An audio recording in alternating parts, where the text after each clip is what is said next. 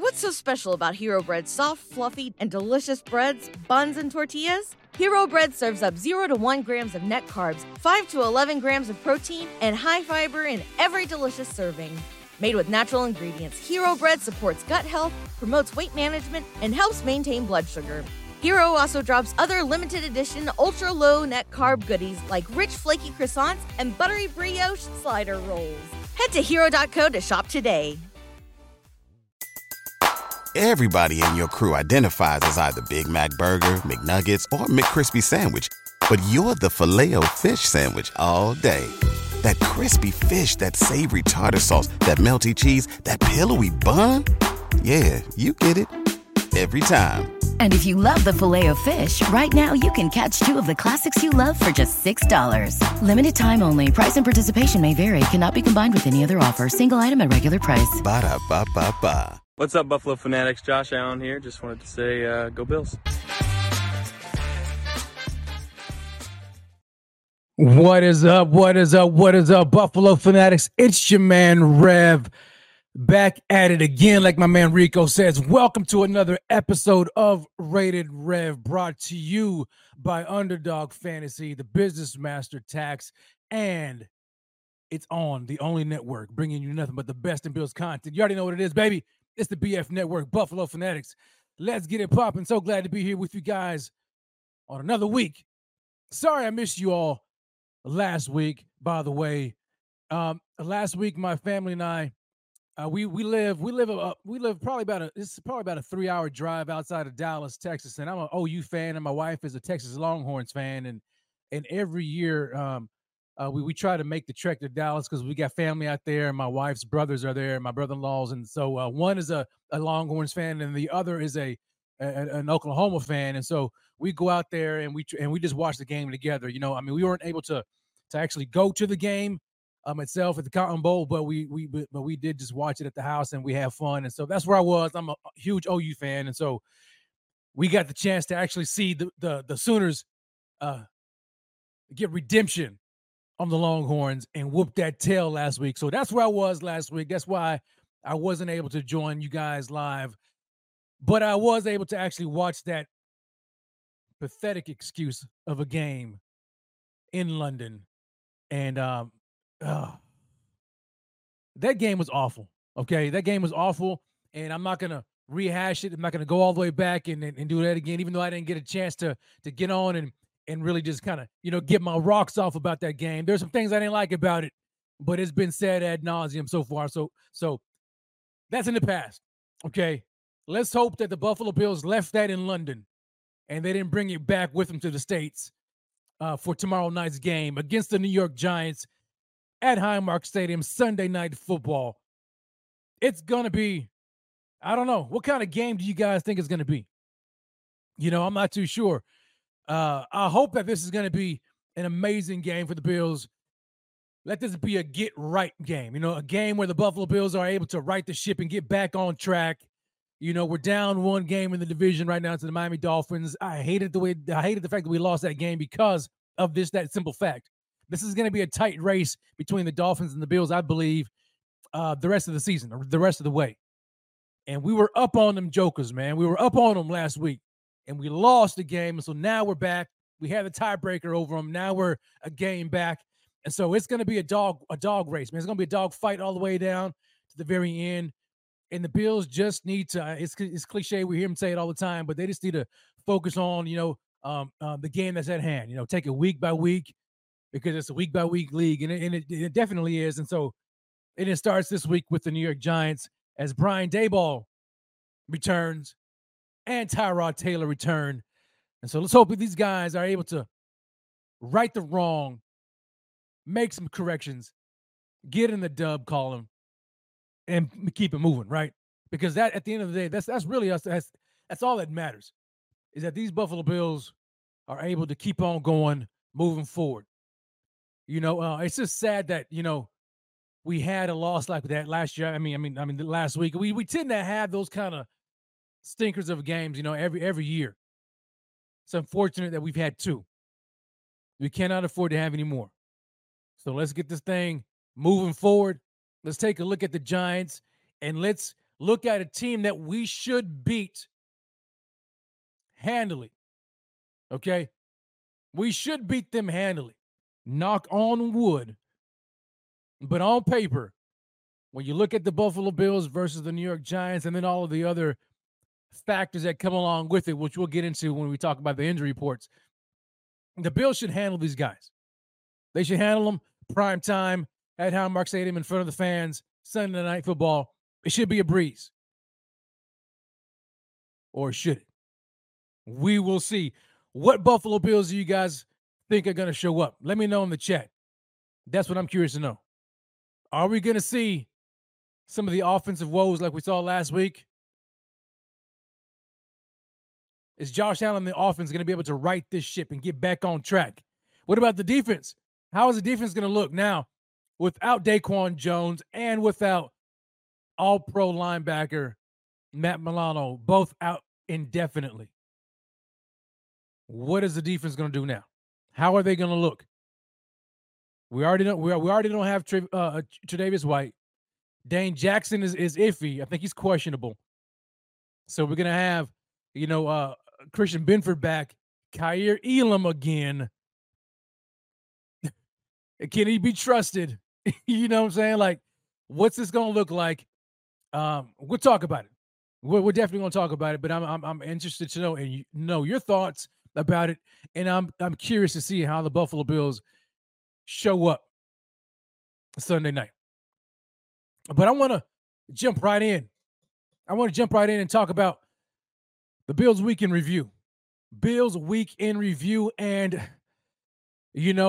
we already expected them to the media to have their way with them after that loss, right? But what's really got my attention is of course, injuries aside, right? Very unfortunate. The Bills lost two of the most important players so far this year on the defense, and Daquan Jones, who, if I am not mistaken, was, before he got injured, third in the NFL from the interior defensive line position in pass rush. And I think that's according to PFF. I mean, he was top 5 interior defensive lineman. He was having a fantastic start to his season, cut short, unfortunately. And then Matt Milano, who was doing his thing, likely on track to make another All-Pro. And again, and here we go, his season is cut short. So the Bills had to deal with that. We had a scare with Taron Johnson. Thankfully, all is well, and he was able to go back in the game. We lost Christian Benford for a little bit of time. And so the Bills are kind of trying to manage these injuries now going forward. Devastating injuries. And you know what? It's one thing to say, next man up, and you look at the depth of the Bills defense and you say, all right, we should be okay. But I'm with Von Miller there. Like when he said, you cannot expect the defense to be as good as it was when those guys are playing. He was just keeping it 100. You know what I'm saying? Like, he was being honest. Like those guys playing at that level, you just don't simply plug other players in and expect the production not to drop off, right? Daquan Jones is a huge loss across the defensive line. Huge loss. Matt Milano, huge loss in the linebacker room. Huge loss. We know that. But at the end of the day, it provides an opportunity for other players to step up and make a name for themselves. So we're going to see a lot of the rookie, Dorian Williams, from here going out, who, by the way, I thought, played pretty well last week. So I'm intrigued by what I saw. I'm intrigued to see how he plays and how he performs throughout the rest of the season. I think he provides something that's worth looking at, right, and looking into. I wouldn't say that I'm not overly concerned, because Terrell Bernard has been playing very well. He's been playing very well, and I like what I see out of the rookie so far, running chase guys. So as long as he's able to continue along that trajectory, that upward trajectory, I think we'll be okay. The defensive line, the interior of the defensive line, we're going to have these guys step up. Jordan Phillips is going to have to step up. Tim Settle's going to have to step up. We're finally going to get to see Poona Ford for the first time this season. We'll talk more about him later on in the show, but it's going to require all hands on deck to move forward, and that's kind of what the Bills have been dealing with this week, has been trying to figure out, okay, how are we going to, I wouldn't say replace, but really replace some of these guys that we lost, and what is that going to look like going forward? Another thing we've been seeing in the media, and of course, for some reason, man, I don't know what it is with the national media, but they cannot keep their mouth off of this narrative surrounding Josh Allen and Stephon Diggs. I don't know about you, but I am beyond fed up with all of the nonsense. They have to, as if they don't have anything else to talk about, they have to keep this thing alive. They have to keep trying to fan these flames of this faux drama in Buffalo between Stephon Diggs and Josh Allen. And once again, and I think after the game in London, when I saw Stephon Diggs on the sideline and he had the tablet in his hand and he was frustrated and he slammed it, I said, the media's going to run wild with that. They're going to create some false narrative again about Stephon Diggs being a drama queen and he wants out of Buffalo. And lo and behold, that's exactly what's happened, right? And then you got clowns like Shannon Sharpe jumping on TV, spewing his nonsense. Ever since he got on ESPN, he's just been Stephen A. Jr. You know what I'm saying? Just a bunch of nonsense. So he was spewing this nonsense, about Stephon Diggs and the drama and all this and blah, blah, blah, blah, blah, blah. But what I am encouraged by is Ryan Clark. I don't know if you all saw it, but Ryan Clark was there in that kind of exchange where Shannon Sharpe was just acting like a fool, fanning these flames again. And Ryan Clark put him in his place. And I appreciate that. Check out what Ryan Clark had to say in response to Shannon Sharpe's nonsense about Stephon Diggs. Here it is. I am so tired of us watching Stephon Diggs post-play reactions like we watching Taylor Swift. Like, that's not what it is. That's not where it's at. We care about these things more than we care about production. And I disagree with you on this one, Shannon. It's not about his production. Stephon Diggs had 8 for 121 and a touchdown. He doesn't behave this way when they win, even if he's not getting the football. This is a dude that wants to win games, and it's always been about winning games. When he stood on the field after the Kansas City Chiefs beat him in the AFC Championship, he stood on the field because he wanted to be back there. When he was upset because they lost to the Cincinnati Bengals last year in the divisional round, it was because they lost. It was because my production or my lack of production led to an L. Stephon Diggs been going crazy all year. There's only one game that he doesn't have over 100 yards. He starts the season with 10 catches against the New York Jets. He's not on the sideline showing his quarterback up. He pissed off. They not winning. And, that's what you want. And you understand those sorts of guys. Because when he was upset, what's the difference between those two interactions? The interaction in Miami, when he's big upping Josh Allen, is between him and Josh Allen. He and Josh Allen are having a conversation. He is rooting on his quarterback. When he was imploding in London, he was by himself. And that's it. Kudos, man, Ryan Clark. Shut that nonsense up, man. Come on. Like there is no drama in Buffalo between Stephon Diggs and Josh Allen. There is none. There is none. And what do we like? It's like the man can't sneeze on the sideline without somebody in the national media talking about it, and spinning it in a negative way. But what about when Tom Brady did it? It's Tom Brady is a fiery competitor and he's passionate about the game. What about when he's arguing, and going toe-to-toe in an arguing match, with his offensive coordinator on the sideline? Nobody had anything to say about that. Tom Brady is he's just this type of a competitor, and we love that about him. Nothing. But Stephon Diggs, he can't have a moment by himself when he's watching on the tablet, and according to himself, word from him talking about how he was upset at the fact that he ran the wrong release. He's upset. And here's the national media ignoring what Stephon Diggs said himself, ignoring the fact that he just told y'all what was up, spinning this garbage nonsense about him being this diva and this drama and all. Yo, man, I am fed up. I can't stand it. I can't say it's beyond absurd. It's ridiculous. They have nothing better to do, but it's like the Buffalo Bills have a target on themselves this season. It's like the Buffalo Bills, they were the media darlings last year, right? Super Bowl favorites and all that kind of stuff. And after, they let everybody down in the playoffs, it's like now, like the national media is like, oh, I'm gonna get you for letting us down because we picked y'all to win the Super Bowl in the preseason, in the offseason. After what we witnessed, Josh Allen do to Pat Mahomes in the playoffs, 2 years ago, which prompted us to pick the Buffalo Bills to win the Super Bowl in the offseason last year. The fact that you guys didn't win it, we're upset. And so now any little thing that happens in Buffalo, we're gonna blow it up. They petty, man. They petty. They in their feelings. They in their feelings. Did nobody tell y'all to pick the Bills to win the Super Bowl last year anyway? That was y'all. But it is what it is, man. That's what they do. But it's highly frustrating. It's getting on my nerves. You know what I'm saying? It really is.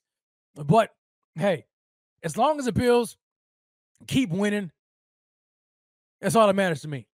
And I think the only way the Buffalo Bills are going to shut them up is if they win the whole doggone thing. That's really it. The Bills got to win the whole thing. They got to win it all. And even if they do win it, they have to win it in such a way as not to make any excuse. You know what I'm saying? Because if they win and they win a game by 3 or by 7, it's going to be because, oh, well, whoever they faced, made these mistakes. It ain't because the Buffalo Bills won. You know what I'm saying? Like, they're going to find a way to spin it. I don't care that's what they're going to do. So the Bills got to go out and smash these folks. That's the only way we're gonna stop this nonsense, man. And it's getting on my nerves, man. You know what I'm saying? I'm sorry, I'm on my soapbox a little bit, but I can't stand it. I can't stand it. But on the other hand, I do like the fact that we're kind of like in this space where, like, do y'all like the Bills or do you hate the Bills? You know what I'm saying? Like, it's like this love-hate relationship. It doesn't help the Bills none when y'all lose games you should win and you don't show up in London like you should have. You know what I'm saying? They don't help the case. But the Bills just got to keep on, man. Just keep being focused, man, and win these games. That's it. And that's what I'm looking forward to. But I couldn't stand it. I had to speak on it because, of course, that's exactly what the media was going to do. It's exactly what they were going to do. Can you blame them? Yeah, I can blame them. Let's keep it moving, man. Let's keep it moving. I don't want to spend too much time on that. But as I look forward now, as we move forward, and we get ready to talk about this game between the New York Giants and the Buffalo Bills, I have to bring out an old but new segment from last year to the show, and that is Rev's Roses. I have to give some roses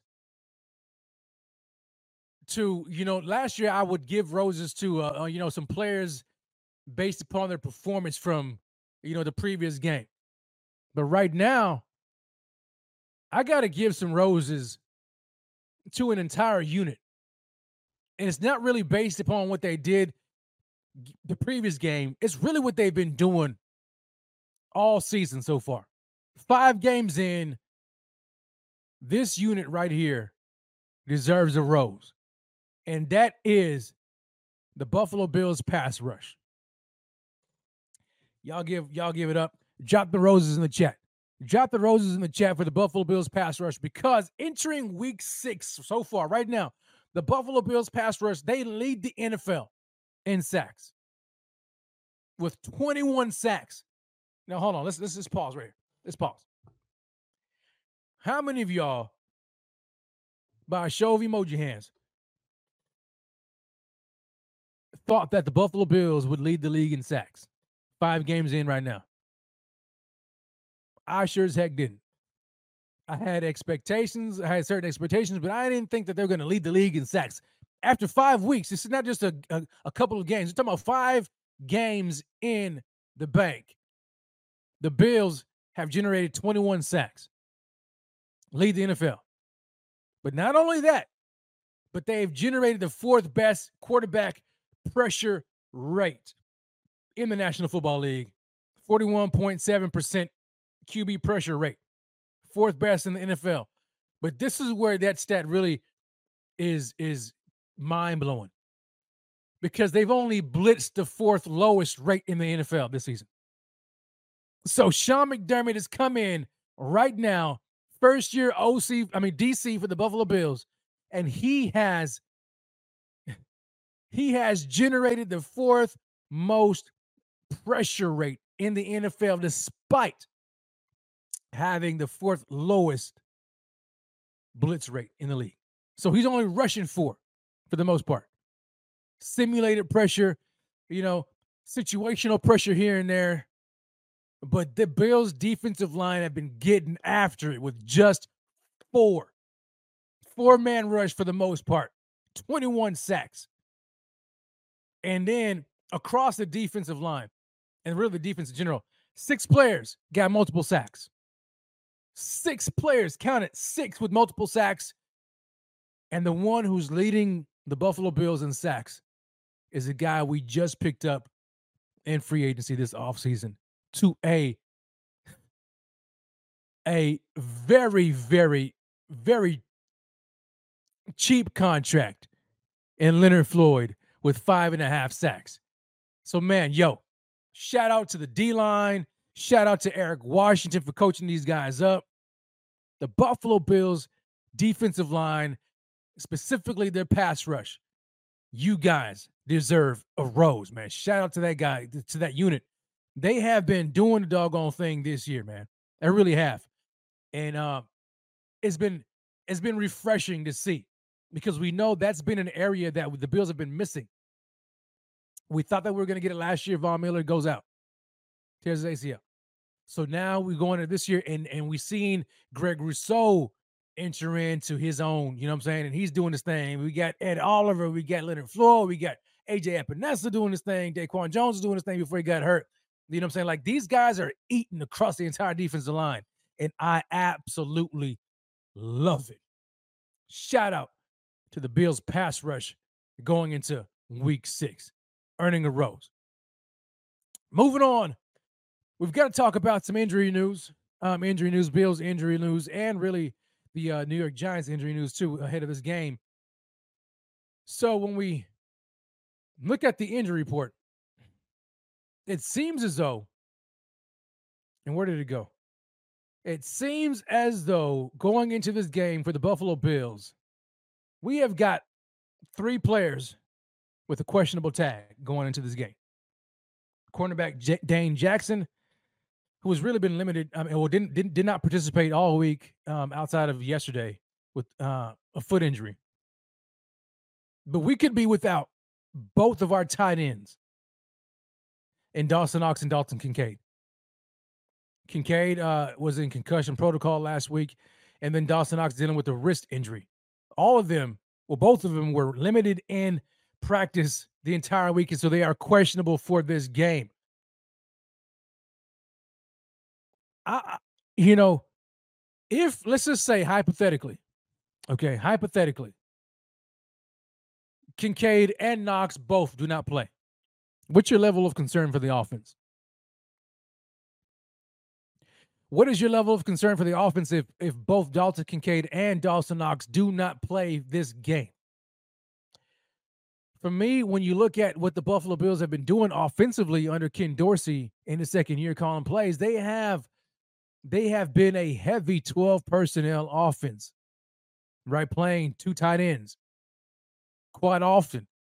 If you go into this game without both of your tight ends, leaving you with only Quentin Morris, that means that they're going to have to switch things up. They cannot play that personnel package. They can't do it. They don't have the personnel to do it anyway. And so we're gonna have to see. We're gonna have to see more of the 11 personnel that we saw last year and even in years past with Brian Daboll, where they trotted out, the 3 receivers and even maybe 10 personnel to a degree. I wonder if it's going to take some time for the offense to kind of gel into that personnel grouping, considering they haven't really run it a whole lot. But I am curious, if they lose those 2 players,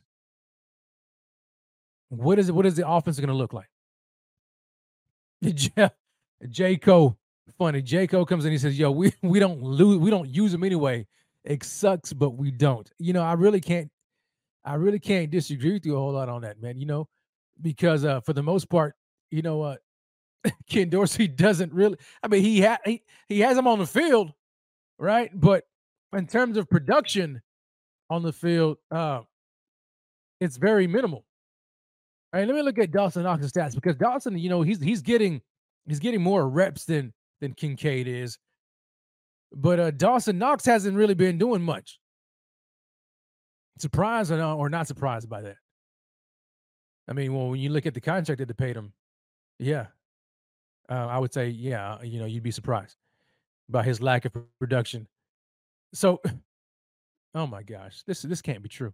I'm looking at Dawson Knox's production so far this year. 5 games in. 5 games.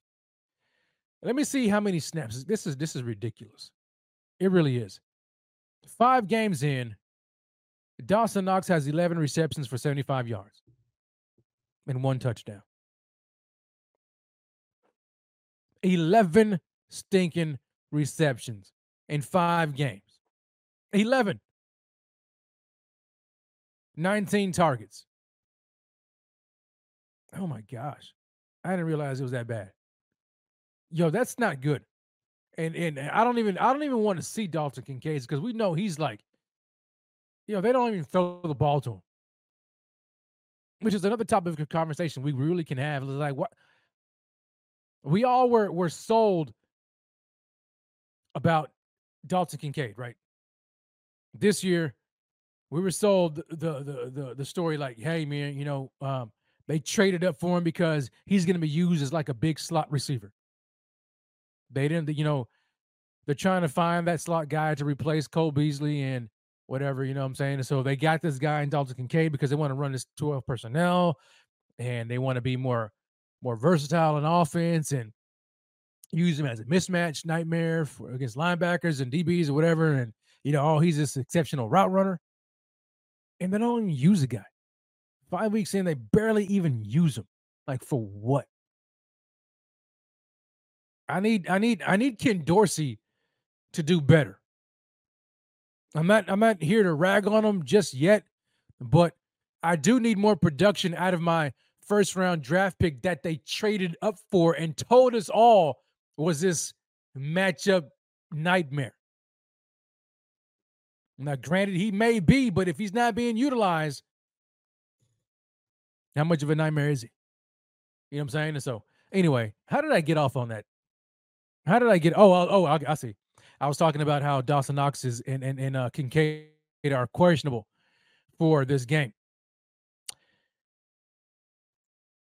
We'll see. Some other guys are going to have to step up if that's the case. We're going to have to see more out of Deontay Hardy, Trent Sherfield. We got to see more out of my man. Golly, I'm drawing a blank. Khalil Shakir. My bad, Khalil Shakir. We're going to have to see more out of it. I do think that one of the two will play. One of Kincaid or Knox will play. I'm not too sure if both will. One will play. I think Knox will play. I think he can probably manage that wrist injury. I don't know the severity of it. I haven't read any news about the severity of it. But I foresee him playing. Kincaid coming out of that concussion protocol, I'm not too sure. But we shall see. We shall see. Also, we saw the addition of Baylon Spector. Now he got called up. So linebacker Baylon Spector is going to be called up this week too. So they got that rotation going on in the linebacker room. So we'll see, man. But for the most part, I mean, the injury list comparatively speaking. Now, when we talk about the New York Giants, oh my gosh. Whew. I mean, we thought we had it bad. We thought we had it bad. Bills Mafia, have y'all taken a look at the Giants? And I'm not laughing because, I mean, it's really sad. Like, can you imagine, can you imagine if the Buffalo Bills had this kind of injury list? I mean, doggone it, they're missing almost every single player. Like, that's how bad it is. Let me pull it up. I just had it. I'm trying to pull it up here. The offensive line is already having some issues, but good grief, man. Good grief. Like, the amount of guys on that injury report it's unheard of. Where is it at? I'm trying to pull it up here. I can't find it. I just had the doggone thing and now I lost it. But anyway, we know that they're without, I think, both of their starting offensive tackles. We already know that they're not going to be without. I mean, that they're going to be without Daniel Jones. We know that already.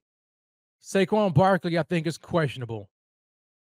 But there are a slew of other players that are not going to make this game. Here we go.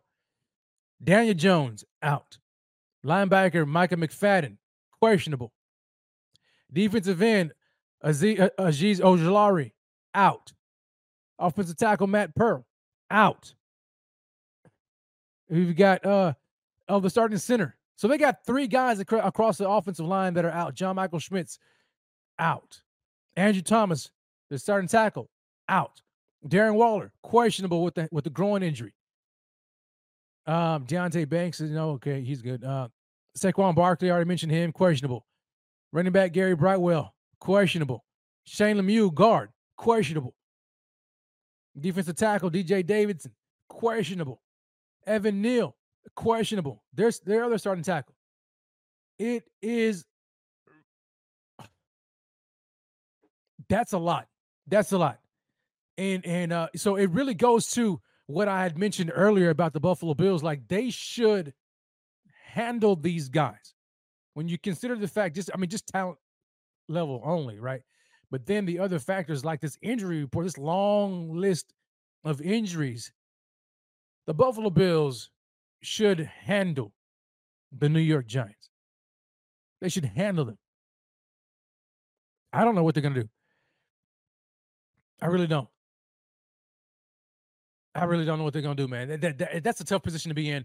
I hate it for Brian Daboll, man. I like Dabes. I hate it for those guys, but hey, man, it is what it is. Next man up. But man, God, can you imagine if that was Buffalo Bills with all those injuries? Jeez, Louise. Oh my gosh, it'd be a tire fire sale right now. We would be up in flames right now. Like the Buffalo Bills talking about the season is over, all these guys out. It'd be crazy. Yeah, it's not going to be pretty. Not going to be pretty. And I agree. Ronald Ringler says, "Yo, it's no excuse to not beat these guys. No excuse." What can you imagine? Can you imagine if the New York Giants, with all of these injuries, managed to beat the Buffalo Bills on prime time in Buffalo? Can you imagine? I don't even want to think about it. I really don't. The media narrative, they will be in a frenzy if the Bills lose to we cannot lose to them. We can't even make it close. Okay? They don't even make it close. Oh my gosh. But anyway, yeah, Nate says, "Yo, season's over if we lose." Season is over if we lose. Yeah. The Buffalo Bills, man, they have a favorable matchup the next few games. And so the Buffalo Bills should get back on the winning column and get back in that conversation of being one of the top teams in the NFL and righting some of their wrongs from last week. But you know what I like? I like how what Z-Bot said. He said, on his show on Monday, and I really agree with it. He was talking about how nobody's going to care about what the Buffalo Bills do these next few games. Nobody is going to care what they do. Because when you look at who they're facing, New York Giants,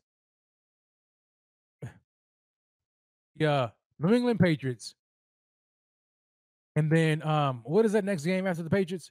The Tampa Bay Buccaneers. These 3 games, nobody is going to care what the Bills do these next 3 games. It's very similar to what how they felt about the Bills after they lost against the Jets. They lost against the Jets. Nobody cared that they beat the brakes off of the Raiders, the Commanders. You know, they didn't care until we played the Dolphins, and then we beat the brakes out of them, and then everybody's like, "Oh, the Buffalo Bills are back."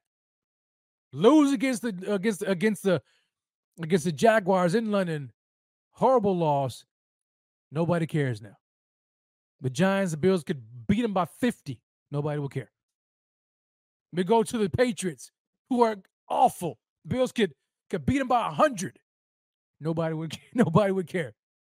Bills could beat the Bucs. Nobody would care. You know when they're going to start caring? As long as they're winning. You know when they'll start caring? November the 5th against the Bengals.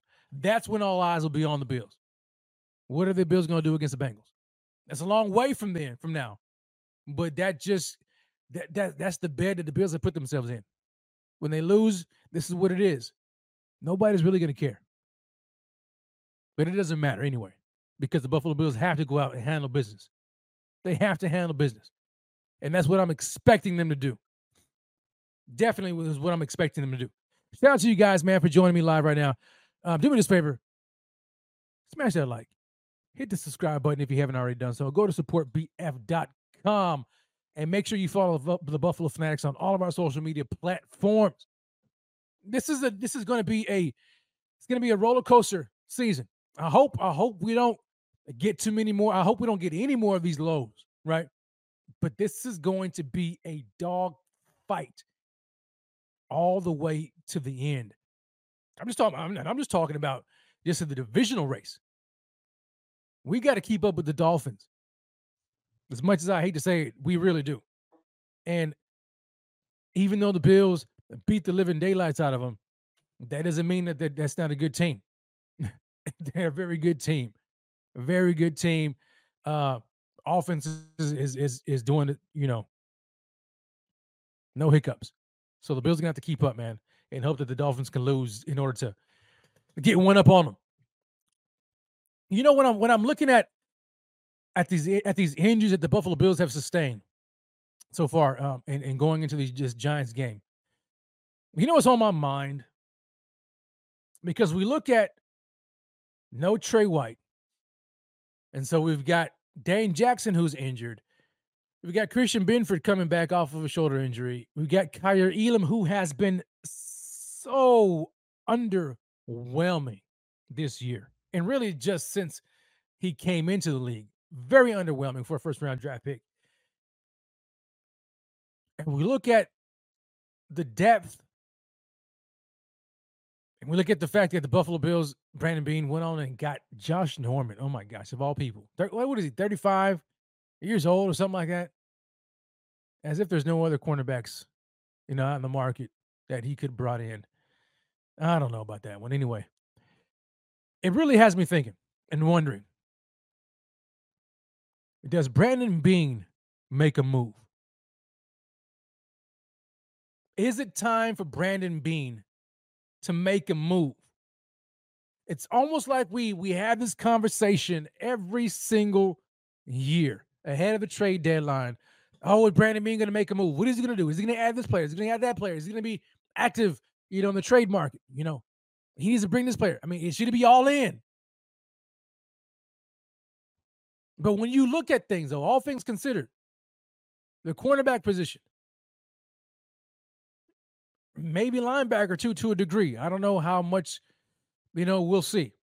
But the cornerback position, when you have an underwhelming first-round draft pick in Kaiir Elam, you're without Trey White again.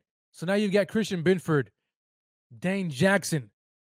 Beyond that, on the outside, you have nothing. You really don't. Cam Lewis. You know what I'm saying? Like, is this the year where Brandon Beane looks at his roster and looks at the window and looks at the within his division and seeing the Miami Dolphins and then seeing how close of a race this really is throughout the conference and how important it is for the Bills to capitalize on this window that they do have before they lose guys like Jordan Poyer and Micah Hyde. Does he get aggressive and push his chips all in and say, you know what, forget it. You know, I know my MO is really building through the draft and, you know, adding some key pieces here and there in free agency. But, man, now I need to really just put my chips in and just bring a guy in at the trade deadline to get us over the hump. Is this a year when Brandon Beane does it? Is it justifiable? Is what I'm asking. For me, I think, look, if you're able to swing it, I say go for it. Swing for the fences, right? Because nobody's waiting for the Bills. Nobody's waiting for the Bills, and nobody's really afraid of the Bills either. You know what I'm saying? Like yeah, the Bills. I'm not discounting the Buffalo Bills, and I'm not saying that they're not a legit Super Bowl contending team. The Bills will be in the conversation. I guarantee it. But what I am saying is this: like the gap is getting closer. Is this the time when, I mean, should Brandon Beane should he be conservative? Should he be conservative and be like, you know what, I trust the guys that I have on the roster. You know, we're okay. We'll be okay. We'll manage. Yeah, we don't have Matt Milano. Yeah, we don't have Trey White. And yeah, you know, Kyer Elam has been underwhelming, and we'll be okay. Sean McDermott is calling the defense. We'll be okay. Ken Dorsey in the offense. I trust that these guys are not going to have another stinker of an offensive performance. We'll be okay. Like, at what point does Brandon Beane say, no, forget it? Forget it. You know what I'm saying? Forget with the hope. You know what I'm saying? Like I'm not hoping that this stuff works out. Let me do everything in my power to make sure it does work out in our favor. And if that means me acquiring a player ahead of the trade deadline that's going to improve this team and get us in a position where I feel better and more confident in our ability to really compete at the end of the day and not have to rely on such thin depth, then I'm going to do it. I think that's where Brandon Beane needs to be right now. Yeah, I get it. You know, he has to be concerned about the cap and he has to be concerned about the long-term ramifications of all this. But come on now. At what point do you say forget it? You know, who cares? Let's just go all in and try to win the doggone thing. And we'll cross that bridge when we get there. If it blows up in our face, it blows up in our face. But at least we went out swinging, and at least nobody can say the Buffalo Bills did not go out swinging. But can you imagine losing again and losing again and losing again when you have Josh Allen and Stephon Diggs getting older, Jordan Poyer on the way out at the end of the season, and you got Micah Hyde, and you got, you know, who's, you know, a year behind Poyer, and he, you know what I'm saying? Like, you keep on losing. At what point do you know what I'm saying? Do you turn to Beane and be like, hey, do we need to cut the heat up? We can't continue along this path of just sitting on our blessed assurance, hoping that things are going to get better. We can't do it. I'm of the guy, you know, I'm of the belief, man, hey, be aggressive. Go for it. Go for it. I think Brandon Beane does need to make a move. Now, what does that look like? You tell me. What does that look like if Brandon Beane is to make a move? I mean, on what side of the ball? If he were to make a move, on what side of the ball should it be? Should it be on the offense or the defense? If it's on the offense, what position group do you think needs to be addressed? If I'm looking at offensively, I'm always wanting weapons. Give me a wide receiver. You know what I'm saying? Like another wide receiver. Because Gabe Davis, as good as he's playing, he's kind of, you know, he's almost like, you know, in fantasy football when you look at your lineups and you know you look at a player and you're looking at him and it has this boom or bust rating. And like Gabe Davis, well, you know, at the end of the year, he's gonna have numbers that are on target or on par with other wide receiver twos across the league. But when you look at it from a week to week perspective, it's very boom or bust with Gabe, right? It's very up or down. There's no consistency with Gabe. You know what I'm saying? In terms of his production, this is what you can expect week in and week out from Gabe, he's going to give you X, Y, and Z. No, there's some games when he booms, and there are other games when he just busts and he just does not perform. And you're like, where is he? I, for one, I don't like that. I need consistency.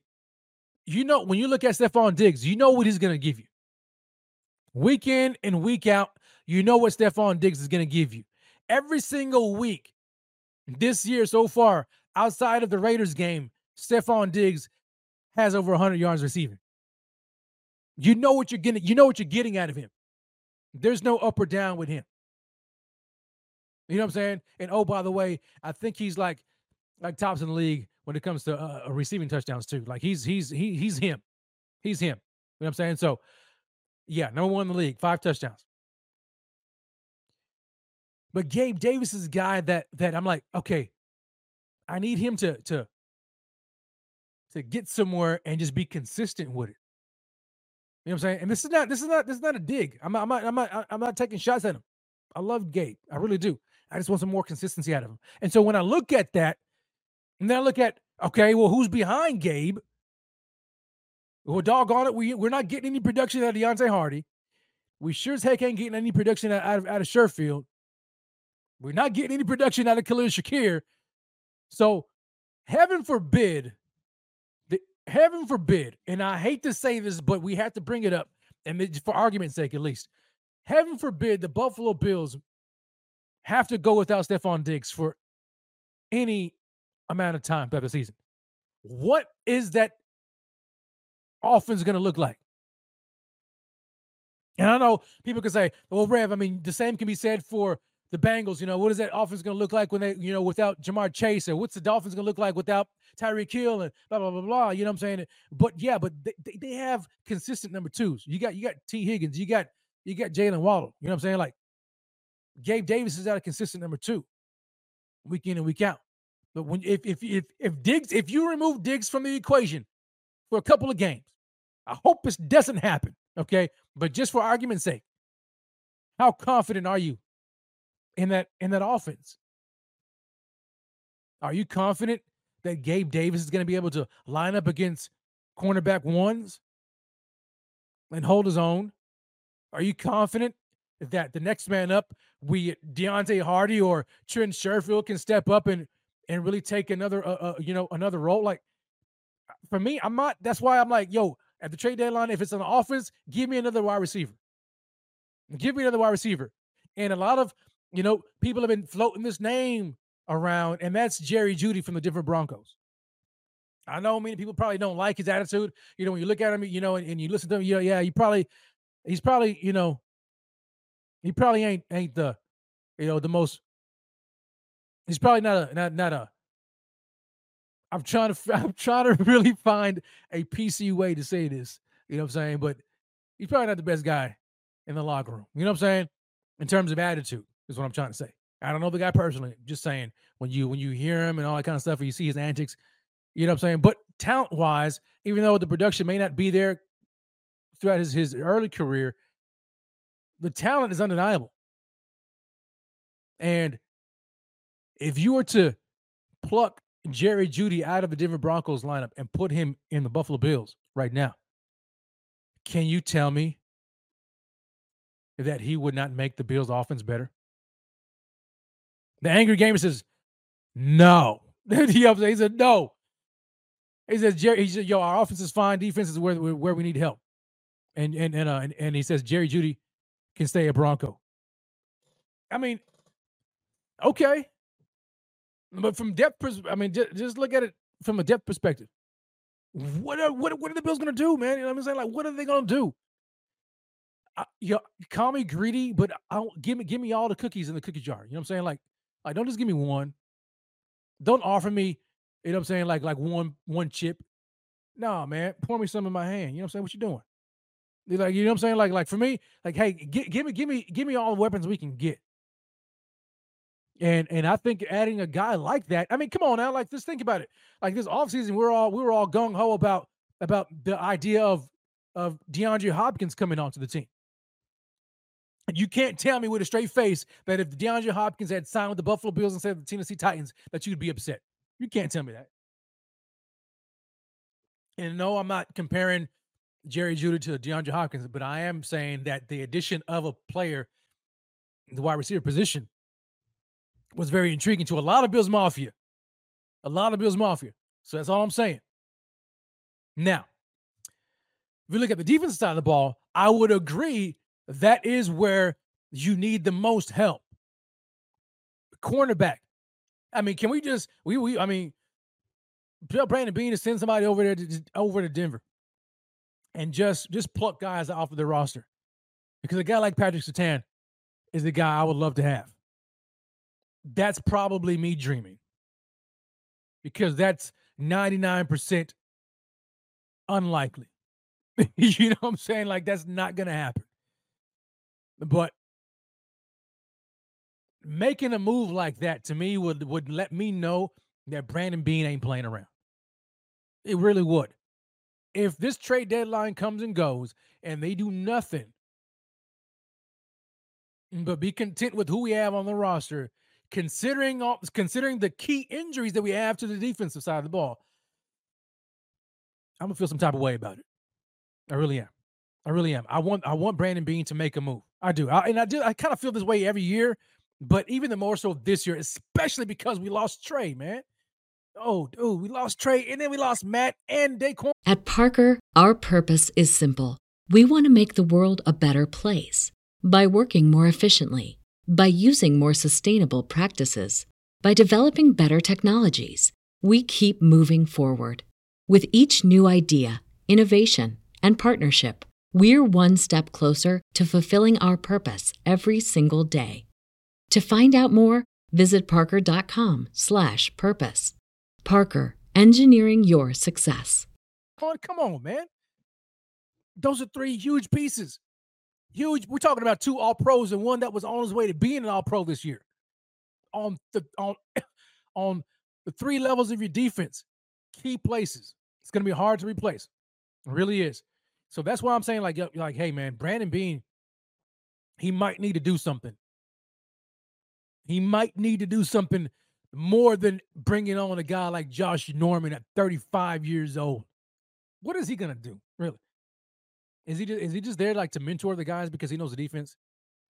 Like, really? Like, your coach can't do that for you? You know what I'm saying? Like, come on now. You need a guy. Anyway. I digress. Let me know in the chat what you guys think about it. Who should Brandon Beane go after ahead of the trade deadline, excuse me. If he is to go after somebody, who should he go after? I want to take this time right now to go through the chat to see what you guys are saying here. So I don't see any names. So apparently you guys are cool. You think, hey man, you think the Bills don't need to make any moves. All right. We'll see. GQ comes in. GQ B.O.B. comes in with a super chat. GQ, appreciate it. He says, yo, Rev, trade Elam and a 4th or 5th for a cornerback. Who do you like as options? Well, I mean, I already kind of said who I like. I like Pat Surtain. That's a guy that I would get. Like, if I'm going to trade for a guy, it's going to be a guy. It's not going to be a jag. Like, like Steve Smith said, just another guy. It's not going to be that. No, it's going to be him. And Pat Surtain is him. And the thing I like about Pat, man, is that, what is he in his second year? I think he's in the second year of his rookie contract. Correct me if I'm wrong. But I also think he's only like 23 years old. The dude is young. Ridiculously young. And when you look at that Denver Broncos team right now, they're hot garbage, right? We can all agree. They're garbage. They're bad. They're bad. They're bad. Beyond bad. Like, set that thing on fire and, let it burn. That's how bad they are. They may be getting ready to tank for Caleb. They're going to have to, You know what I'm saying? They may be on the verge of doing it. And so I'm talking about Caleb Williams out of USC, quarterback out of USC. And so normally when teams are trying to position themselves for that number one pick or that top pick in the draft, you're gonna see a sale, a roster sale. They're gonna try to get as much capital as they can, and they're gonna look at their roster and see who has the most value. And when you look at the Denver Broncos roster, the guy who has the most value is Patrick Surtain, the second. He is that guy is a fantastic cornerback. 6'2", 202. Put him in any scheme, and the guy's he's gonna excel. He really is. 23 years old. Let me see here. Second year. I think he's in the second year of his rookie deal. No, I'm wrong. He's currently in the third year of his rookie. He was drafted in 21. So he's currently in the third year of his rookie deal. But being a former first-round draft pick, now here's the other luxury is that if the Bills were to acquire him, we would have that fifth-year option. And so we would have him for the remainder of this year, right? And then 2 additional years after that on a very, very cap-friendly number, rookie contract. And then we can discuss, terms of his extension or whatever in the future.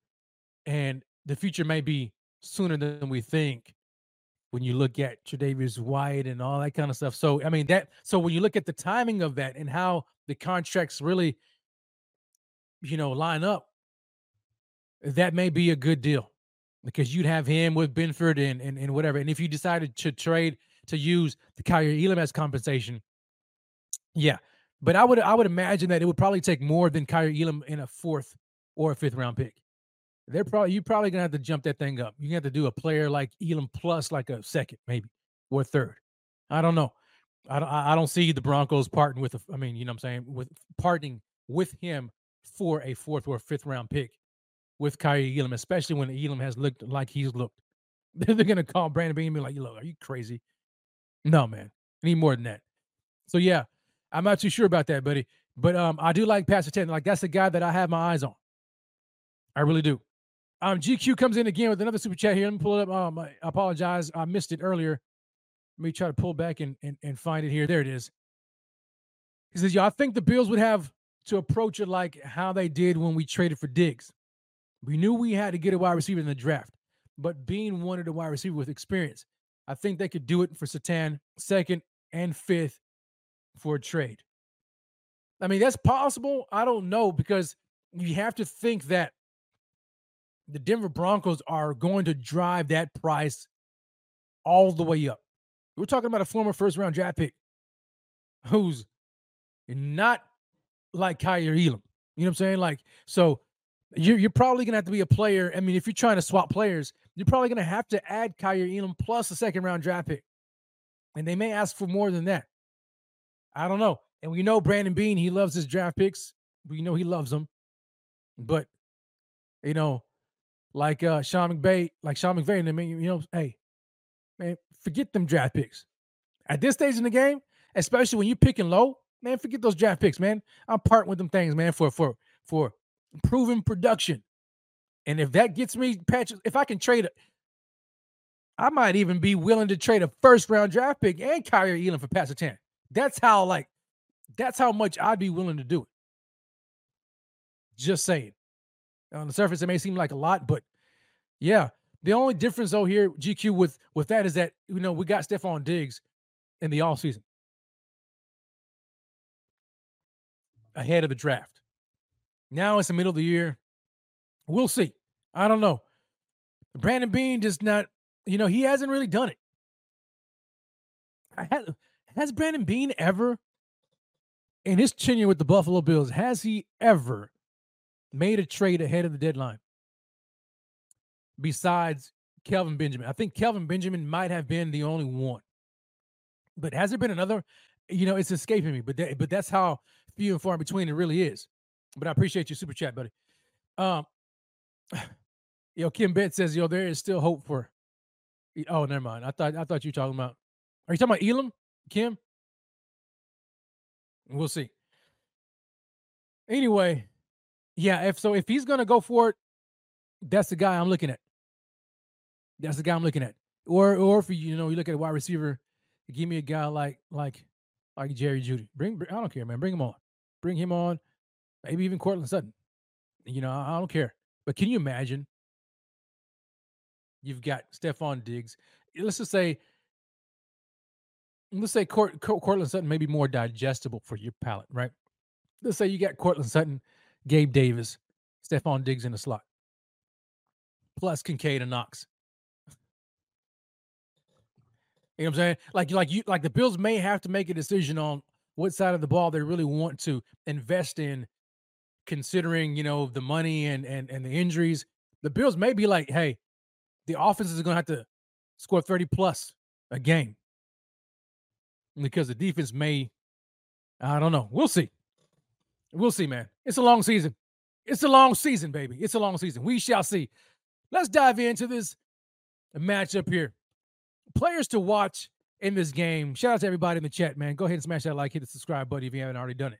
Players to watch ahead of this New York Giants, Buffalo Bills Sunday night football matchup.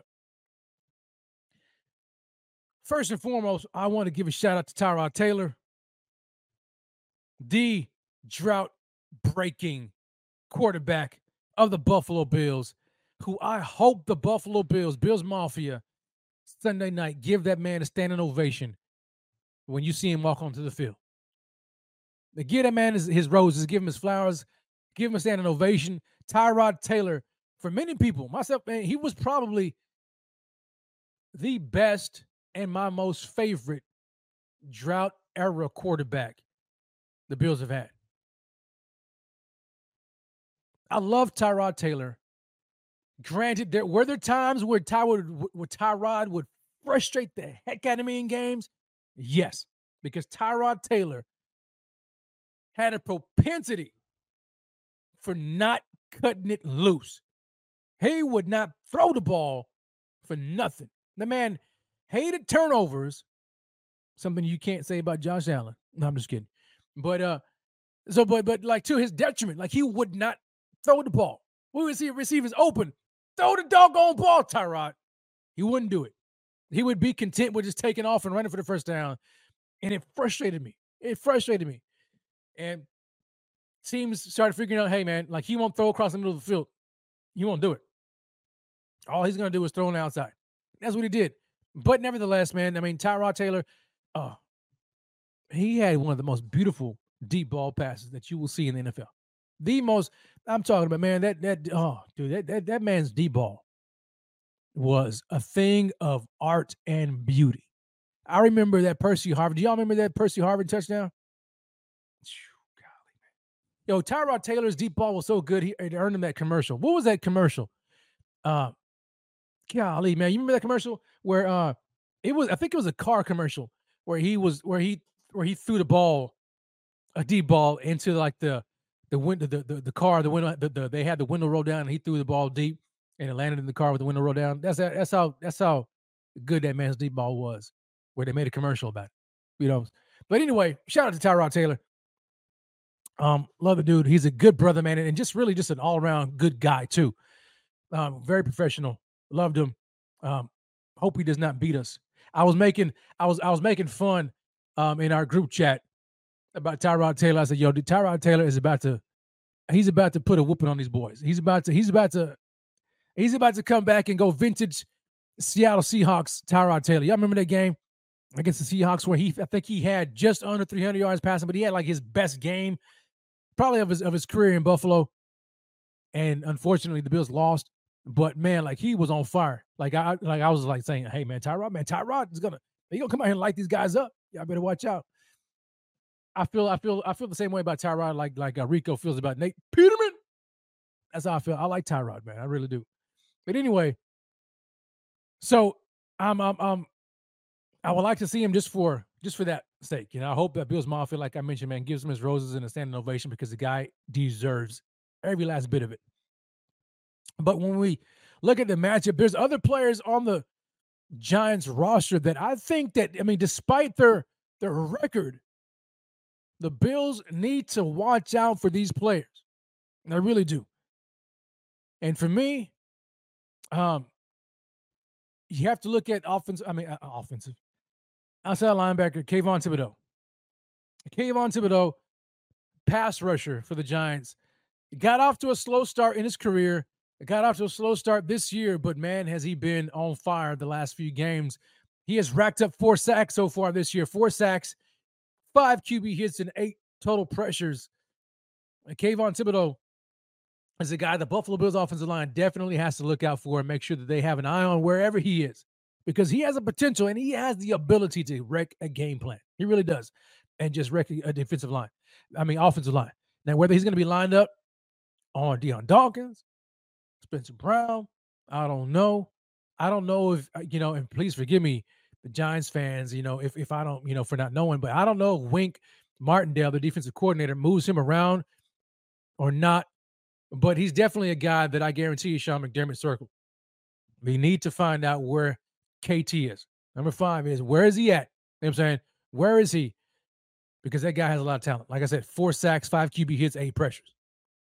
Another guy that, man, for some reason, like, people are not really talking about this guy. At least I haven't really heard a lot about this guy in this matchup. I think maybe, and this probably could be to our detriment, not necessarily saying it's going to bite us in the butt as Bills fans, but maybe because we look at this team and we say, it's the New York Giants.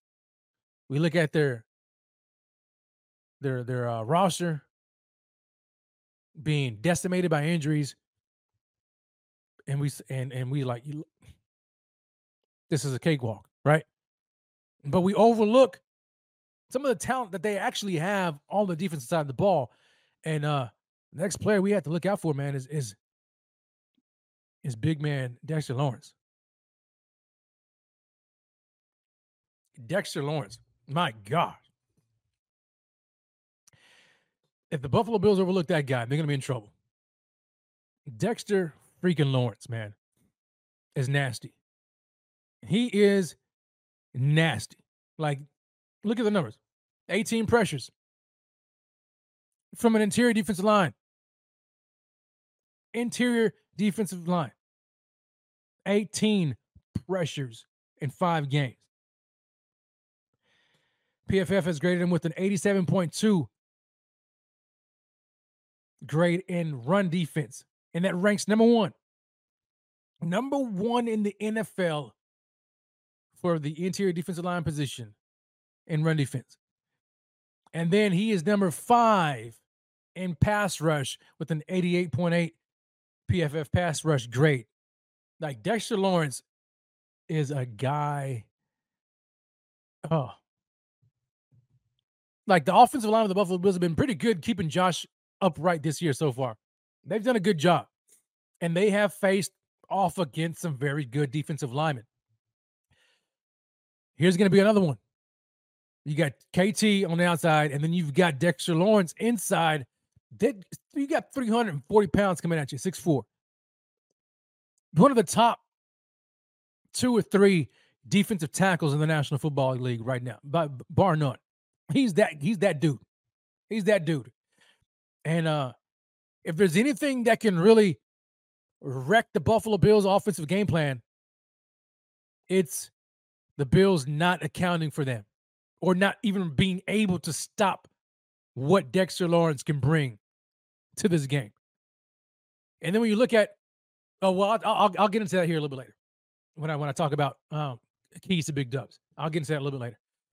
But Dexter Lawrence is a guy we have to watch out for, man. He is really something that he's a player that can just really just wreck the entire game plan of the Buffalo Bills. He really can. Now, another guy that I have my eyes on, and we really don't know because he has a questionable tag so far, that's Saquon Barkley. If Saquon Barkley plays, the Buffalo Bills better key on him, right? And I get it. He's coming off an injury, yada, yada, yada, But still, man, like he is him. Saquon Barkley is him. Now, to what degree of him we're going to see Sunday, if he does play, is up for debate. But if he does play, I guarantee you, man, the Buffalo Bills are going to be watching him and circling him. They have some guys that can do some things. Am I overly concerned? No, not at all. Just some players that I think we need to watch out for. Okay. Now, when we look at the matchups, what matchups really intrigue you all? For me, I want to take a look at, and I say this almost every week because it starts up front, and it really does. It really does. Does anybody else love how good O'Cyrus Torrence has been playing this year? Like O'Cyrus Torrence, he has been phenomenal for a rookie to come in, take the job away from a veteran in Ryan Bates and hold his own against some of the NFL's premier defensive tackles. Shout out to him.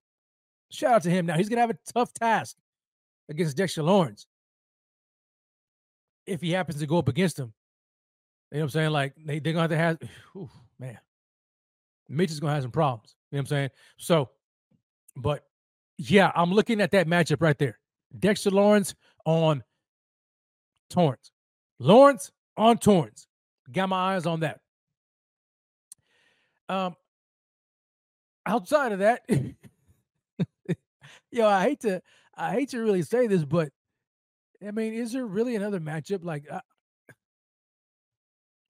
I don't know, man. Like, I'm looking, and I really think that this game, that the Bills should just mollywop these guys. They're injured. I mean, they're injured like crazy. I'm trying to go through my head. I'm looking at them on offense. Okay, Saquon Barkley, if he plays, yeah, okay. Receiving weapons, I mean, they could be without Darren Waller, Wan'Dale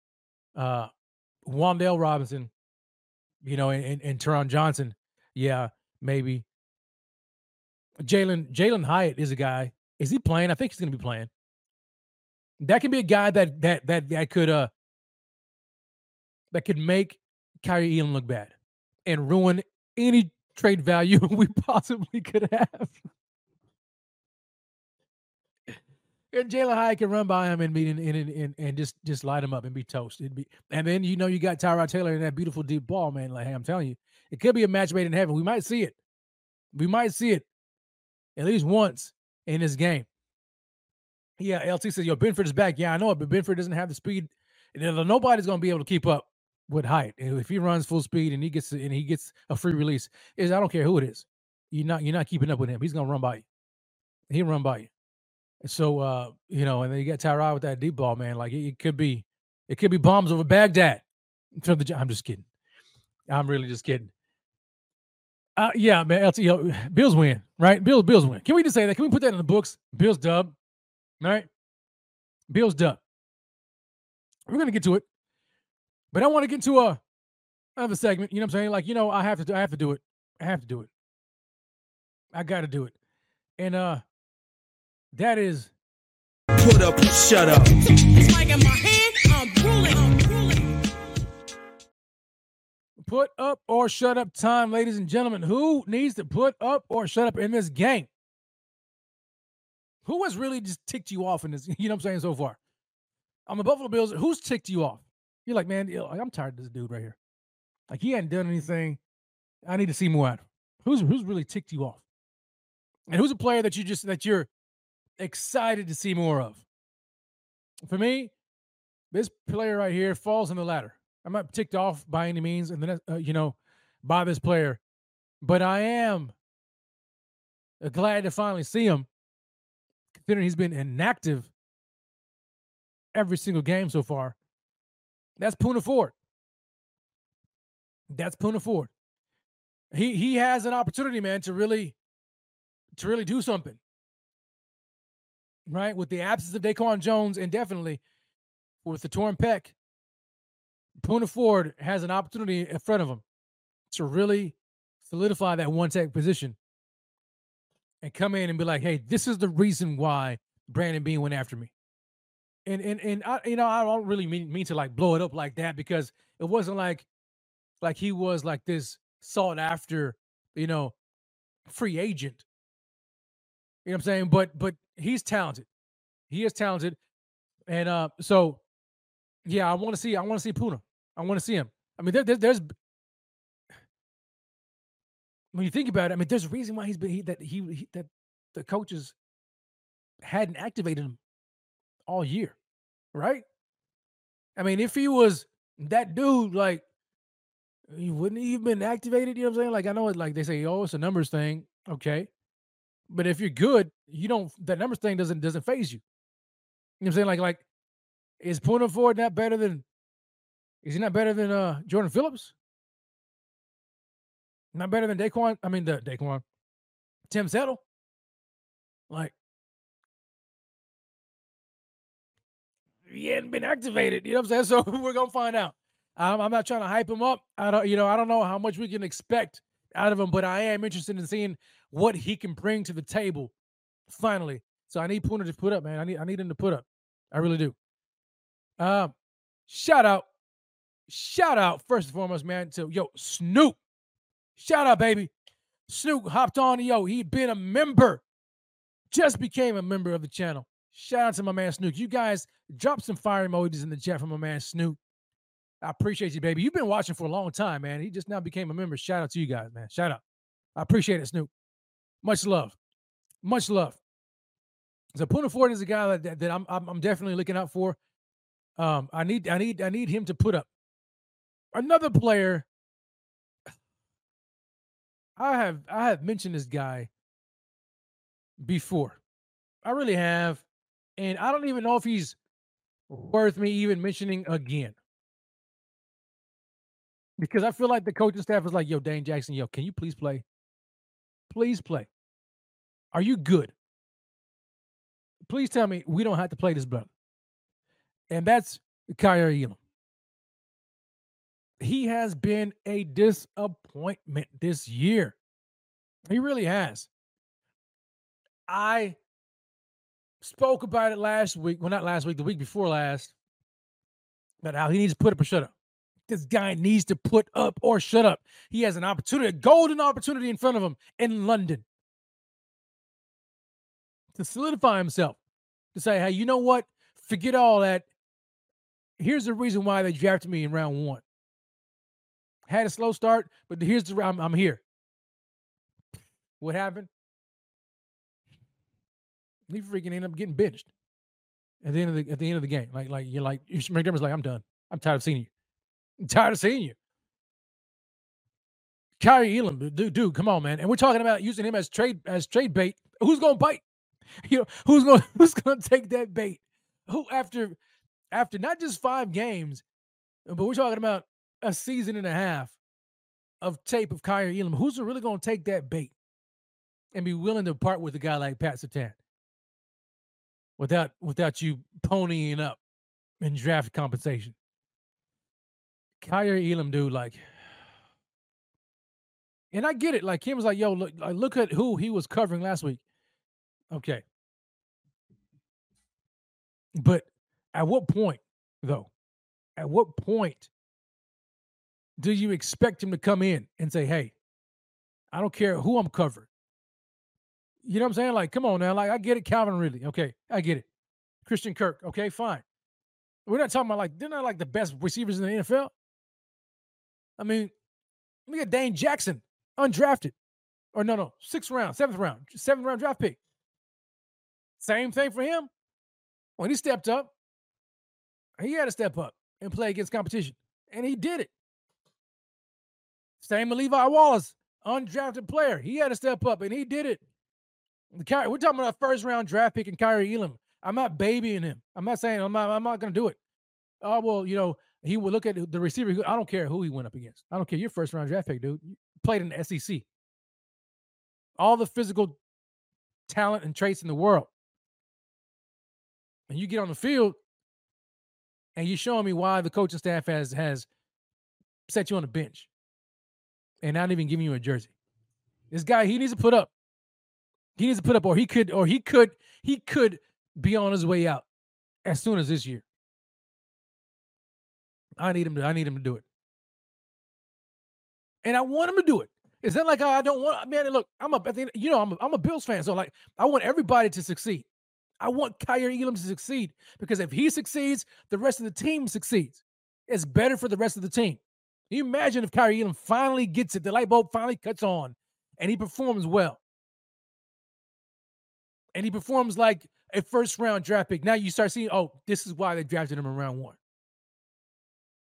I would love it because then you got him, you got Benford, you got Trey White coming back next year. Hopefully he comes back. So, yeah, I want it to happen. But, man, my trust and my faith in Kaiir Elam is at an all-time low. And it's just getting lower and lower as the week goes by. I don't know. We'll see. And then even if he does do good this game, look at who he's going up against. Who on the Giants is really worth you being like, okay, yeah, yo, he held it down against X, Y, and Z. Wandale? Jalen? I mean, like, who? He needs to put some games back-to-back games, you know what I'm saying, on film consistently for me to be able to be like, all right, here we go. We got this week. Pages is going to be another boo-boo test, right? Because they don't have nobody either. Juju and Doo-Doo is who they got over there. So, you know what I'm saying? So don't be fooled if he looks good the next couple of weeks. Look at who they play. Show me against the Buccaneers. But you got Mike Evans. And then we talk, and Godwin, and then we can talk. Okay? Anyway, man. That's who I think needs to put up a shut up. I mean, it's just those two players. Anybody on offense? On offense, you know what? I'll say this. Offensively, I need Dalton Kincaid.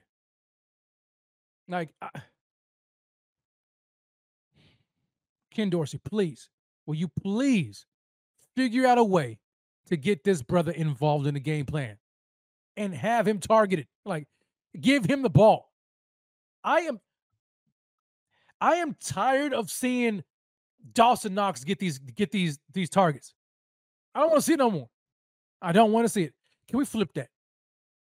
Flip it and reverse it, like my girl Missy Elliott says. Flip it and reverse it. You know what I'm saying?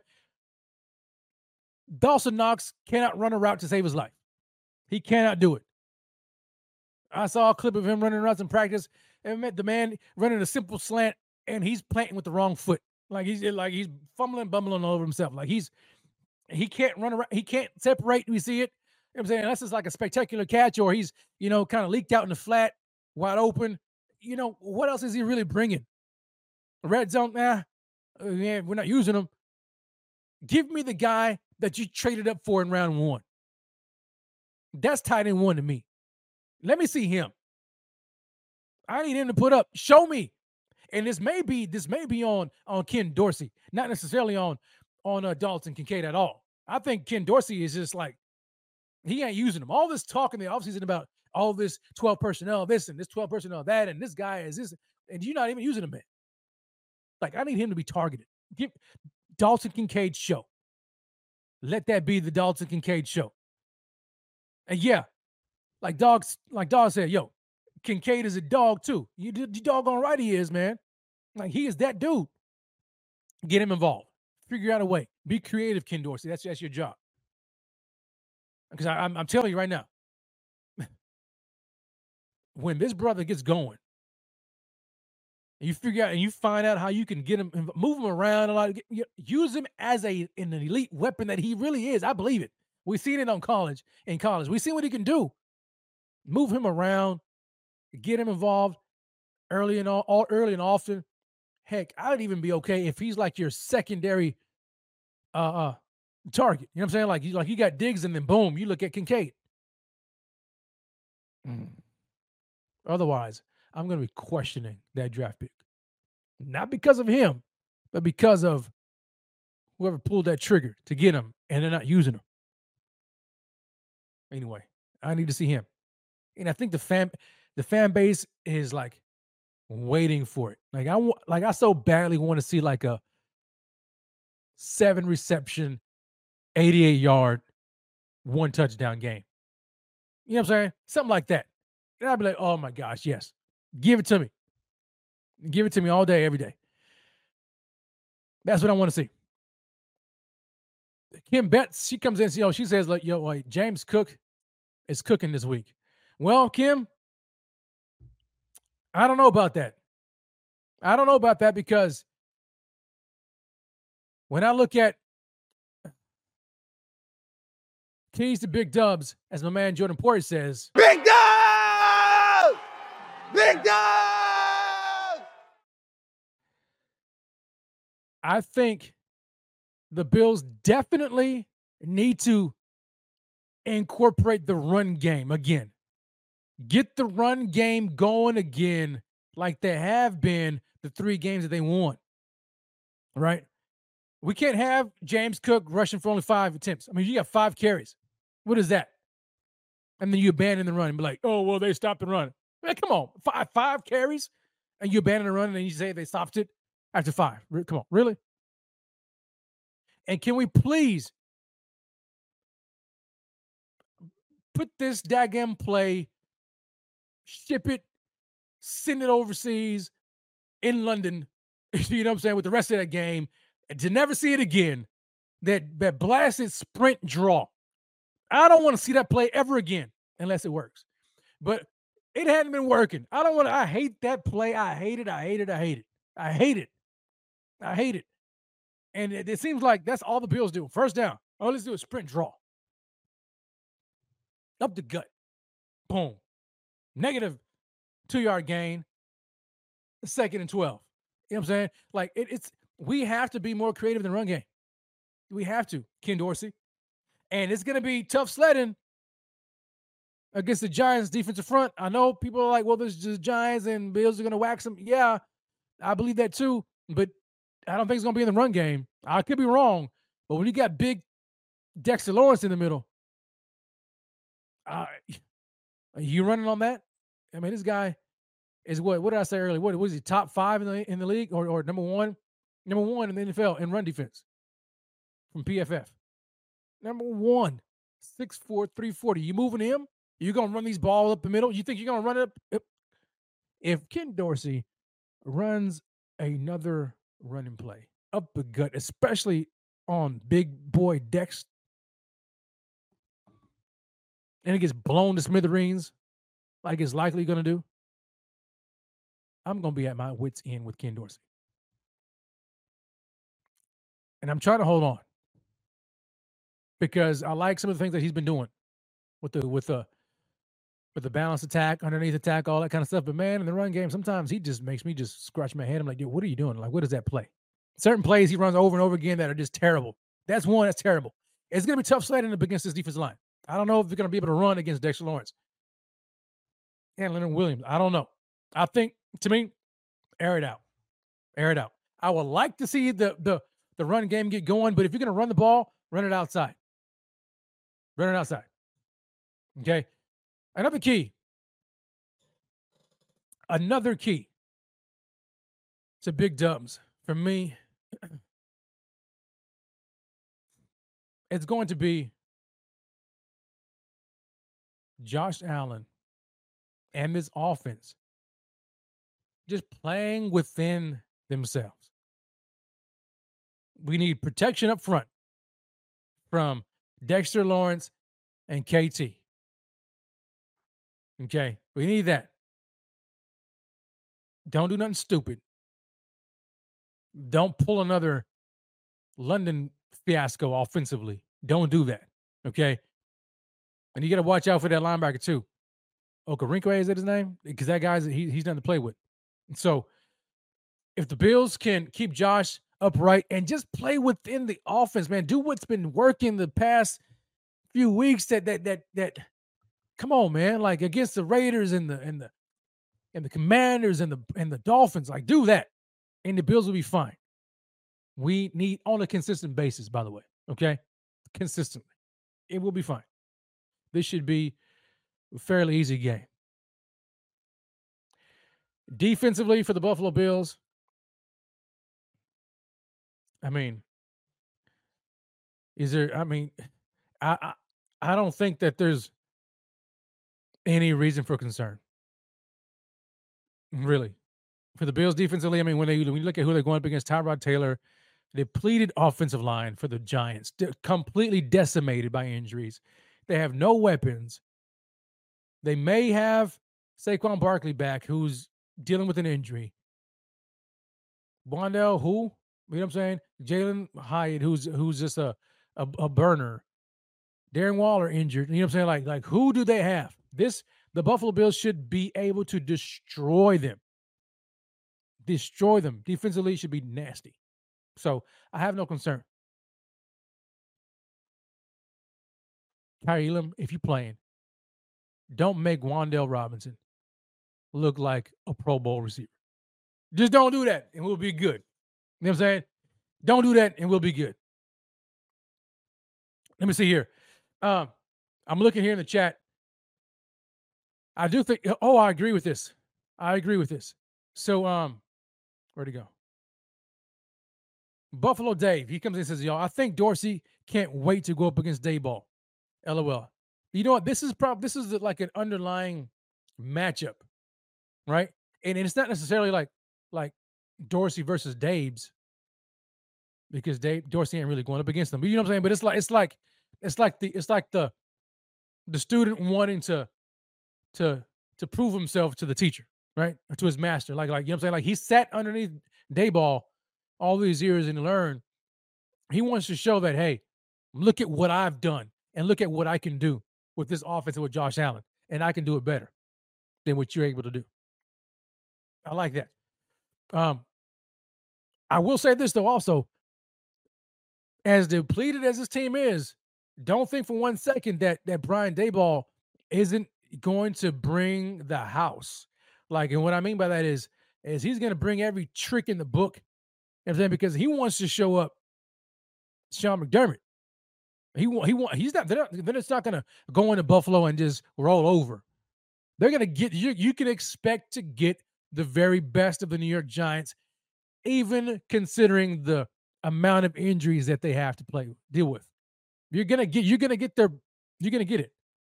They're gonna be fighting. It's probably gonna be chippy. They're gonna try to send a message. I think their defense is probably gonna try to do some things. Excuse me. So we can expect that. Daboll probably gonna be trying to be very, very tricky. You know what I'm saying?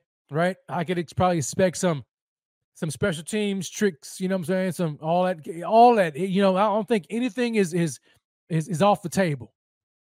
So we need to be prepared for all of that kind of stuff, because Daboll wants to show up Sean McDermott. I'm sorry, it's not going to happen, but he wants to. Okay? And so that's another thing you want to watch out for. But now, ladies and gentlemen, we have reached the time of the show when we get to talk about score predictions, baby. Score predictions. We talked about the keys to big dubs. Now it's time for score predictions, and let me put my music on so we can get that thing popping in the background. You know what I'm saying? Here we go. Score prediction time, baby. Drop your scores in the chat right now. What do you think is going to happen? Can you see a 40 burger? Is it going to be a 40 burger for the Buffalo Bills? Is it going to be a close game? Is it going to be a complete blowout by the Buffalo Bills? Or will Tyrod Taylor lead the New York Giants to a surprise victory over the Buffalo Bills?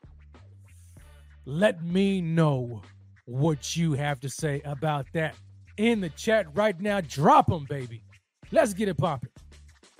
Buffalo Dave, first 40 burger of the show, 4513 Rough Buff. And hey, if you think it's gonna be 40 burger, just drop those burger emojis, man. Just drop them. Let me see it. I got 4513 from Buff. I've got the Angry Gamer 4214 Buffalo. All right, Buffalo Snowy 7 comes in 50 burger 52-10. Let me ask you this question. Since Buffalo Snowy put this prediction up 52-10, if Sean McDermott and these Buffalo Bills get out, I mean, they open up a can of whooping, you know what I'm saying, on them, at which point does Sean McDermott call off the dogs? At what point does he call off the dogs? Does he say, all right, enough is enough, man? I respect Davis too much and Joe Shane to really, just like lay it on him like that, especially considering the fact that they're dealing with all these injuries. At what point in the game does Sean McDermott call off the Hounds and say, hey, Josh, you and the starters, y'all go enjoy yourselves on the sideline, whatever. Let's bring up the second team. At what point do they call off the Hounds? What's the score when they do that? What is it? Because 52-10 tells, man, I don't see Sean McDermott putting up 50 on Dable. Not that he can't. I just don't, in gamesmanship and respect, I don't think he'll do it. Let me see. I've got Ronald Ringler coming in. 31-16 Buffalo. All right. I like it. YPN 519 says 53-3. Yikes. Oh, my gosh. Whew. Kim Betts comes in 38-9 Bills. A-Fact says 28-13. I like it. Juan Castillo 53-6. 53-6. Buffalo eats is what he said. Yeah, I think this game could get out of hand. It really could. If the Bills come in and they do what they got to do, this game could get out of hand really early. I'm talking about like halftime early. You know what I'm saying? Like they could be out like 28-0 halftime. Like that's how nasty it could get. But if they up 28-0, they can't pull a Colorado Buffaloes like they did last night. You know what I'm saying? And give up the dub up 29-0 at halftime, and you lose the game in overtime. Anyway, let's see here. Jermaine comes in. He says, 30-13 Buffalo. Rich G, 49-3. I like it. Adam Zinzelmeyer. I hope I pronounced that right and didn't butcher your last name, Adam. If I did, please forgive me. But he said 24-0 Giants. Can you imagine that? If the Giants come out and blank the Bills like that? Oh, my gosh. It'll be pitchforks at one Bills drive. Everybody will be trying to fire Sean McDermott if they go out here and lose like that to the Giants. I'm telling you right now, it's going to be nasty. Let's hope that doesn't happen, Adam. I'm just saying, says, ugly win for Buffalo, 27-20. Is it like that? Like that, man? Another close game? And they barely, oh, man. What does Vegas say? What does Vegas say? What are the odds, man? Let me see here.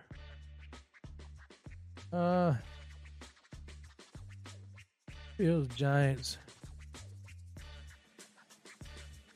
Let me take a look. Because I hadn't even looked at it. So it's looking like, all right, so the spread is, all right, so we got 15.5. Bills are 15.5 point favorites. Over under looks like instead at 43.5 points. 43.5 points. You going? Oh man, dang. 15.5. That's crazy. And they just might smash it like that. Bill I Am comes in and says, 38-10. New Jersey Giants touchdown at the end of the game. They might give up one. Joshua G with the same score, 38-10. Let me see here. Alpha Rob, 44-16. You know what? I don't know if. Okay, let me give you my score prediction. Charlotte Zwimmer says, 45-10 Buffalo.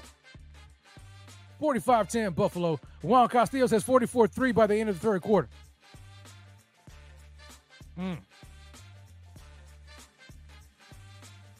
Adam says 21-17 Giants. Oh, my gosh. You're tripping. 45-10 Buffalo. All right. I think I already called that one. Let me give you my score prediction. I'm looking at it. So we got 43.5 set for the over-under.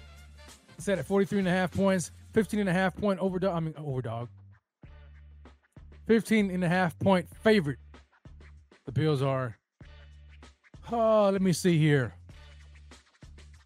I think Sean McDermott's going to call off the Hounds. So for me, I'm looking at I am looking at. I like 38-10. I saw a couple 38-10s in there, and I like that score. I feel pretty good about that score. 38-10, and I know that's like, man, is that calling pounds? I mean, they really could put up 50 probably. You know what I'm saying? If they really are on their A game, they really could. 38-10 sounds like a good shellacking. You know what I'm saying? And I'm giving the Giants 10 points, but it could be a blank. It really could be like a 38-0 thing. But I'll give them 10 points. And it could be like on the fluke busted coverage type of play. That's my prediction, baby. 38-10. Your Buffalo Bills over the New York Giants at Highmark Stadium on Sunday Night Football. That'll do it for me, ladies and gentlemen. That'll do it for me. Thank you all so very much for tuning in for your man. Be sure on your way out to hit that like button, comment, and subscribe to the channel if you haven't already done so. Visit supportbf.com and follow us on all of our social media platforms. Take a look at some of the incredible articles written by our fantastic contributors. Go get you some merch. Cop that merch this season, baby. It is going down. No need to be concerned about the Buffalo Bills going forward. It's all right. It's all right. We're going to be good. We're going to handle business Sunday night. And we're all going to be happy and enjoy the rest of our weekend. Until next time, baby, it's your man, Rev. As always, grace and peace. God bless. And until next week, baby, go Bills. I'll holler at y'all.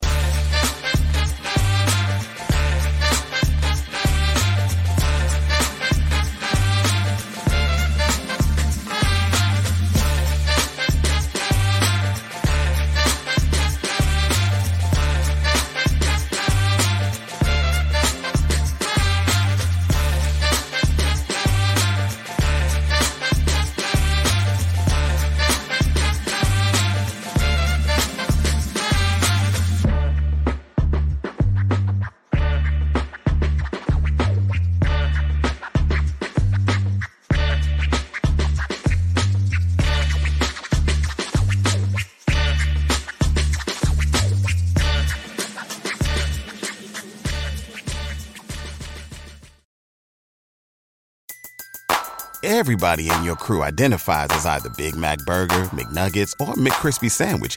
But you're the Filet-O-Fish Sandwich all day. That crispy fish, that savory tartar sauce, that melty cheese, that pillowy bun. Yeah, you get it. Every time. And if you love the Filet-O-Fish, right now you can catch two of the classics you love for just $6. Limited time only. Price and participation may vary. Cannot be combined with any other offer. Single item at regular price. Ba-da-ba-ba-ba.